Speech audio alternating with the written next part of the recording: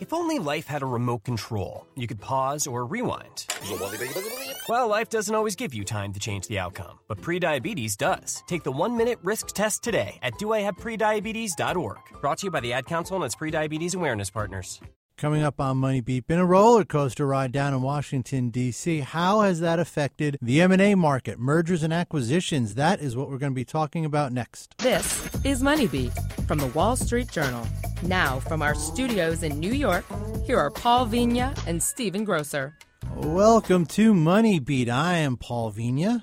I'm Stephen Grosser, and we're here to talk about a subject that is near and dear to my heart. I always love mergers and acquisitions. You do. You love the M&A talk. And to help us discuss M&A, we have our dear friend and colleague, Marie Bidet. Marie, how are you? Good. How are you? Oh, doing well. And on the phone, we are joined by, and this is why this is a special podcast, folks. We have a special guest for you today. William Curtin is a partner at the Washington, D.C. office of the law firm Hogan Lovells, and he is the global head of the M&A group there. Bill, how are you? Doing great. Pleasure to be with you guys. Yeah, listen, we are glad to have you here. Well, right off the bat, just because you said the title, Global Head, the first quarter seemed to be actually a good quarter to have the title Global, given the amount of, there's a real uptick in cross-border M&A. I guess first, if you could just talk about the reasons for that, and is that a reflection in confidence in the global economy that, the sort of corporate deal makers are having? Well, I think it's right. I mean, and first of all, let me just join the chorus of saying that I love M&A too. It's what we do. Those of us who practice in the area do kind of 7 days a week and spend a lot of time on airplanes and moving around the global arena. But definitely right. I mean, we look at the first quarter that just closed. In terms of the value of transactions that were accomplished in the cross-border global marketplace, we saw the highest level since 2007, almost 50%.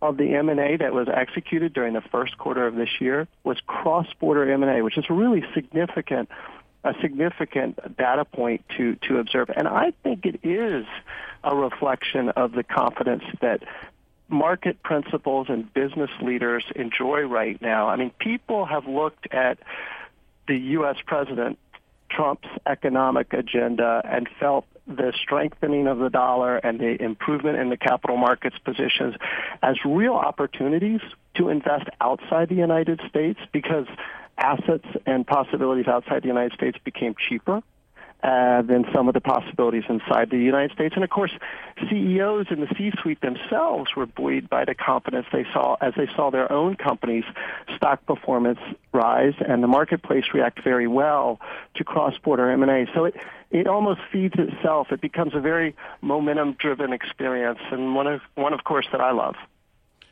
I guess the question, we'll just get right into Trump, which is another favorite topic on this podcast. But more about his policies. We've seen in the market the uncertainty around the policies has grown. The market is sort of stalled on its run up.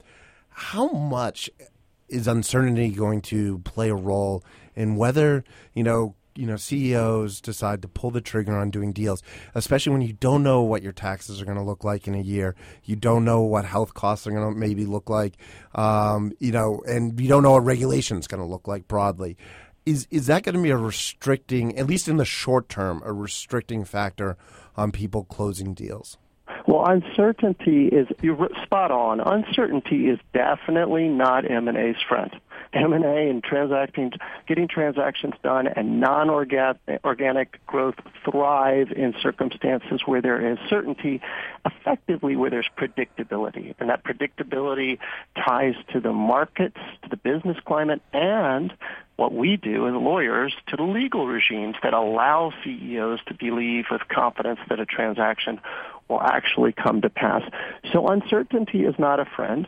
We know that President Trump had outlined for the U.S. marketplace and, of course, still the global arena, watching very closely the U.S., a prioritization of working on health care first, tax, corporate tax particularly, and then infrastructure spending in seriatim, in order. Of course, healthcare suffered a pretty significant hiccup, and so now all eyes are on what will happen with the corporate tax policies, and will infrastructure spending actually follow this autumn. I think there is something to be said for certain market participants back and watching to see where the corporate tax policies and principles of this administration take them. But I do believe that most business leaders expect only good news in that arena. And because they expect only good news in that arena, I am not in the camp of believing that we're at levels of uncertainty today that will impede or inhibit the continuing forward march of what have been a pretty remarkable M&A run for the last couple of years. One thing you mentioned the huge increase in cross-border transactions, but it seems to be like more muted in the U.S. still. Do you think that there is still like this lingering uncertainty, especially around taxes, and what a tax reform might look like is having an effect on that? Or do you think that the volume of U.S. M&A deals is still pretty healthy under the circumstances? I think, Marie, it's still pretty healthy given the circumstances. I think just the way it is. I think the fact that cross-border M&A has taken such quickened in its step and its growth and its climb shouldn't suggest that the U.S. M&A market is suffering. The U.S. M&A market is still healthy, as you put it. I do believe there's a segment of executives who, if you had a disposal plan in the boardroom and you had transactions immediately in front of you, you might slow them just a bit, right, to wait to see where this administration's tax policy comes out. Because particularly if you're a seller for cash, you would like to know about how much of that cash will actually be retained post-transaction as net purchase price proceeds. So eyes are open and attention is focused on Washington right now to see where that goes. But it's just as you put it, it's not to an extent because people are embedding into their expectations good news from the Trump administration, pro-business tax policies. It's not to a level where the U.S. M&A market is actually suffering. I continue to expect, and I think the first quarter reflected a healthy market here in the United States for M&A. Yeah, one thing I'm interested in getting your opinion on, Bill, and here's to Marie, is kind of looking at this over, say, the last 6 months, right? Go back to October, before the election, when most people thought Hillary Clinton was going to win. Then Trump wins, and he comes in with everyone expects is going to be this pro-business agenda, and taxes are high on that. And then you get health care, and then they say, well, health care didn't happen, but taxes are going to happen. And now, they promised by August, and now it looks like August. What's been the sort of sentiment in the M&A industry as these waves have kind of come through Washington and washed over the industry? So, you talk about uncertainty. I mean, it's almost like getting whiplash, kind of seeing what's happening down in Washington. How has that kind of affected the sentiment the last 6 months or so? It's no fun to have hiccups, right? But you still engage in conversation even when you have them. It's not a lot of fun. And these have been, I don't mean to minimize what happened on health care. That was clearly a setback for the administration. And there's no question that it makes it more complex to accomplish meaningful corporate tax reform because of the relationship, right? The economy and the way it works, with health care being such a significant component of the economy. And so I guess we could look at it almost the inverse. Imagine if health care had gone through more smoothly, if the timing and the process and the result had been kind of a more predictable and more in the form of actually something coming out on the other side of the process, where we would really feeling even more wind at our backs, those of us who enjoy the M&A arena. The fact that healthcare didn't get done, I don't think will be enough. I think it'll be a hiccup and something of a speed bump, but I don't think it'll be enough to inhibit just the remarkably strong fundamentals we see among our company clients. These are companies that really, as you guys know, and I've enjoyed listening to you comment up to this effect, these companies enjoy strong balance sheets by and large. They have access to low cost of capital, right? They have a marketplace that has, by and large, looking at the stock market, rewarded CEOs who've engaged in non-organic growth. And so I find in my company, my strategics, my company clients, they're very facile at adjusting to the ongoing political and regulatory changes that occur over the course of the past year. We had Brexit last year, right? Even with Brexit happening to the United Kingdom, we have cross-border M&A significantly up in the first quarter of 2017. These market players are pretty savvy about how to navigate regulatory hurdles and political hiccups and speed bumps. I think the momentum is still at our backs. One thing I think is worth watching, and I'm really curious what you think about this too, Bill, is what happens the next time two U.S. companies propose a deal that would result in a lot of job cuts.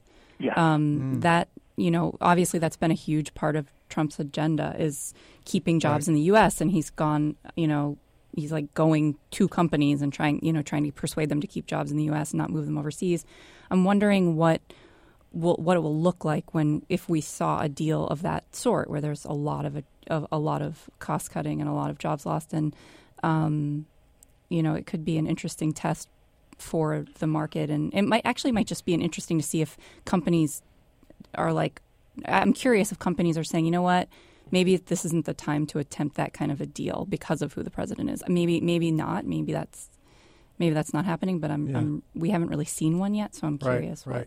No, that'll definitely be interesting. Yeah, I agree. Look, there's two things in the morning the CEO doesn't really want to enjoy with his or her coffee, right? One is to somehow see his or her company's name in a tweet. And the second thing that he or she doesn't really want to have to engage in to start the day is any form of headcount reduction in the United States or synergy exploration or rationalization in a way that could be perceived by the White House as inhibiting the president's ability to make America great again. Those are two things that are not high on the agenda of our C-suite friends. But I think if they look, as people look at horizontal transactions, right, with other companies that offer similar or at least compatible products, you're absolutely right, Marie. I think the messaging that we will see is less about rationalization and headcounts and even carefully scripted dialogue around synergies. And really, it'll be more about how these companies are increasing revenue through horizontal transactions without having to invest more resources or more time, but leveraging the know-how of the companies with which they are transacting. That will be art, not science, Marie, I think, in terms of how CEOs and business leaders navigate their desire to pursue, as I believe, continuing non-organic growth while staying away from some of the sensitive areas and words that could end up making the start of the day less pleasant. All right, let's take a break. We will be back with more on the M&A front. We are talking with Marie Boudet, our own, the Journal's own, and we are also talking with William Curtin from the law firm Hogan Lovells. We'll be back right after this message. If only life had a remote control, you could pause or rewind. Well, life doesn't always give you time to change the outcome, but prediabetes does. Take the 1-minute risk test today at doihaveprediabetes.org. Brought to you by the Ad Council and its prediabetes awareness partners. For more insights, enable the Wall Street Journal skill on any device with Amazon Alexa. Get all of our podcasts, as well as the latest news and market updates. WSJ Podcasts. Listen ambitiously. Now, back to the show. Welcome back to MoneyBeat. Paul and Steve in the studio today talking about the M&A market. We are speaking with William Curtin from the law firm of Hogan Lovells and also our own, the Wall Street Journal's own, Marie Boudet. Marie, how are you? I'm okay. How are you? I'm okay. Grocer, how are you? I'm great. Getting over the cold. You are. I'm glad to hear it. Glad you're doing well. Bill, I wanted to get back to what we were talking about in horizontal deals, and I'm going to use a phrase that I'm going to get made fun of later for using, but animal spirits. I mean, M&A is tied to animal spirits. Although that wasn't where I thought it was going. No, but bear with me for a minute. I mean, we've seen a real uptick in M&A. 2015 was around a record year, right, depending on how many M&A deals actually fell apart or not. And, last year was a strong year. 2014 was a strong year. We're off to another strong year this year. in terms of deal volume. But a lot of these deals have been the safest kind of deals. You hit on it before. They're the horizontal deals where through synergies and grabbing market share, you're able to grow your revenue. And they made sense in a sort of global economy where you're only seeing 2% growth and it's really hard to grow your business. But first question, do you think we're seeing the animal spirits sort of pick up among corporate executives? Are they looking to do more transformational deals from your conversations? And how has this, the wave of M&A that has reduced the, sort of a lot of our sectors to only a few major players impacted sort of regulatory approvals and just, what your job, I guess? Well, it's right on point in terms of what we're experiencing in the M&A arena. I mean, the first point is note well that when we look at the uptick and the nice slope that we've all observed and many of us have enjoyed promoting in terms of M&A, it's been more, particularly in 2017, on the volume of transactions than simply looking at the bulge bracket high-level values, right? There's fewer in the first quarter of 2017 of the kind of blockbuster mega deals, the 20, 30, 40, $50 billion transactions that get done that an investor or an observer would look at and say, gee, on its face, that feels and looks like a transformational, what many call bet the company transaction. There are fewer of those that are happening, I think in part, rightly noted, because there's a bit of political and regulatory uncertainty. When the president says, let's make America great again, what does that mean in terms of national security interests of the United States? Does it mean that non-U.S. market participants in the United States will be less welcome? Still to be determined. How will the FTC and the DOJ kind of exert their responsibilities in the antitrust forum with these mega transactions, that we've seen particularly in the tech sector in the past. Like AT&T and DirecTV was a perfect example. I mean, how was the reaction? He tweeted about, I'm not so sure about that deal. Everybody observed that tweet, I can assure you, and everybody has kept eyes wide open on where transactions of that scale will go, right, with antitrust review. And that will, I think, signal significantly what will come thereafter in terms of market confidence and the prevalence of the animal spirits, right, that drive so much of M&A, right? And M&A is about a lot of strategy, a lot of thought and analysis, but it is never without gut instinct, right? And levels of confidence and the like. So I do think that people will watch the regulatory environment. My observation is that the leaders of business will look to advisors to help navigate rather than retreat or shrink from future opportunities because of regulatory and political developments. I think there's too much now around the strength of fundamentals of business and the globalization of business and low cost of capital to really slow down the M&A train. And then I'll just say one other thing. In terms of industries and what we're seeing out there, I was asked at one point about the various industries and which ones would be most prevalent in the coming months. And I actually answered by saying one industry, and that would be technology. Whether you're in healthcare, whether you're in transportation, whether you're in communication, technology today is so omnipresent in the M&A markets and such a driver that it has become, right, the industry in vogue, if you will, pushing us forward on the M&A front. We've definitely seen that on the buyout side. Private equity firms have been very active buyers of tech companies, software as a service companies, and the like for the past couple of years. And you've seen them also, which is interesting, bundle up like those software as service companies a lot of times. But they also it strikes me as it's almost a safe bet because you have these behemoth tech companies with tons of cash that are willing acquirers down the road for these businesses as well. Yeah, definitely. And the businesses are seen as stable cash generators that you can take some costs out of and sell down the line for a profit. And probably to some of those big giant companies that haven't been like actively making acquisitions in recent years. I would follow Marie's point, because isn't that an interesting phenomenon as well? The extent to which what we would think of as traditional industrial or traditional manufacturing companies, particularly in the United States, right, Marie, morphing into the software and the technology space. Increasingly you see, again, across industries, healthcare, transportation, consumer products, the deals that we increasingly see getting done, particularly driving the volume of uptick of M&A, are in this technology. They're talent acquisitions, they're technology acquisitions, often on the software side, and the like.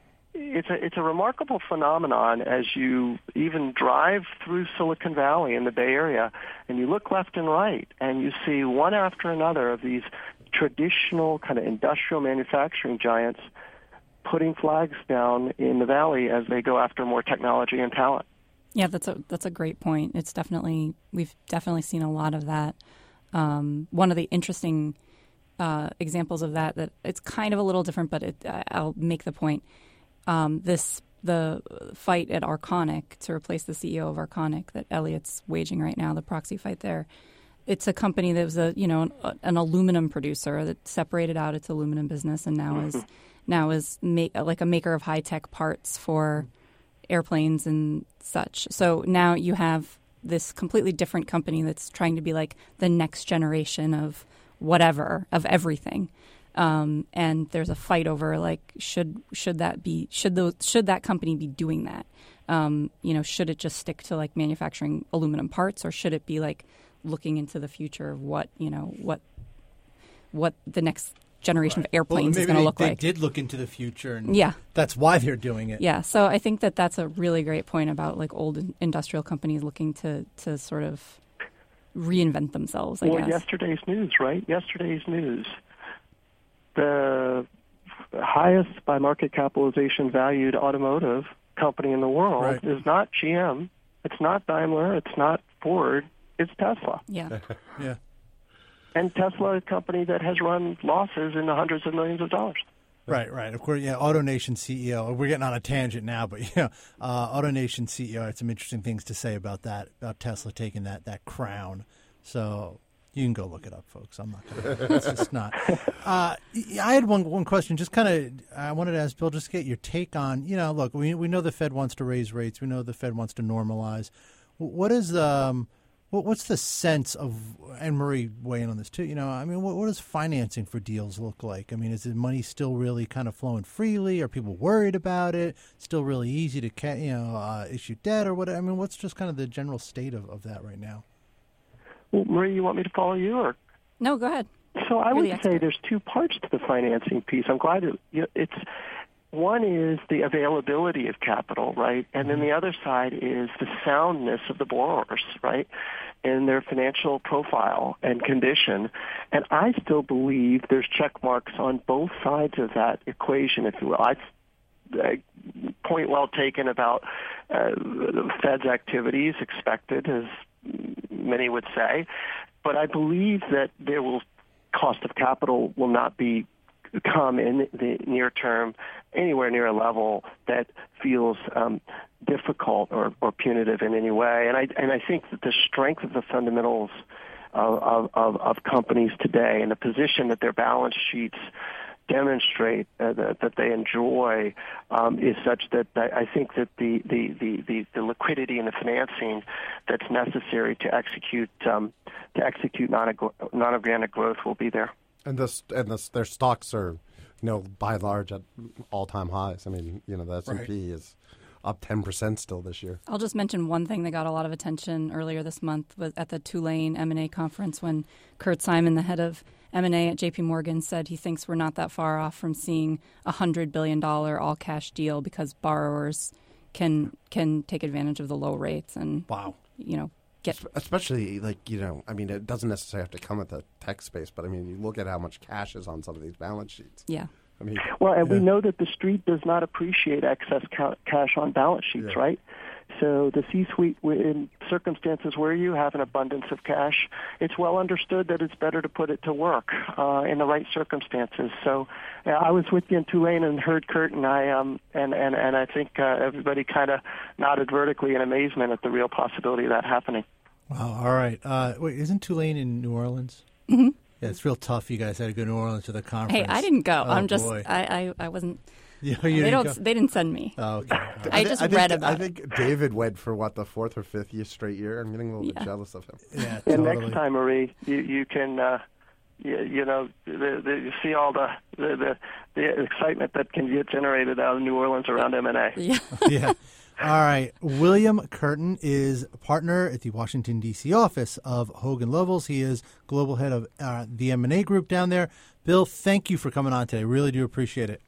It's been my pleasure. All right, Marie, thanks for taking a little time out of your day to come on with us. Thanks for having me. And everyone, thanks for taking a little time out of your day to listen, and we'll catch up with you soon. WSJ Podcasts. Listen ambitiously.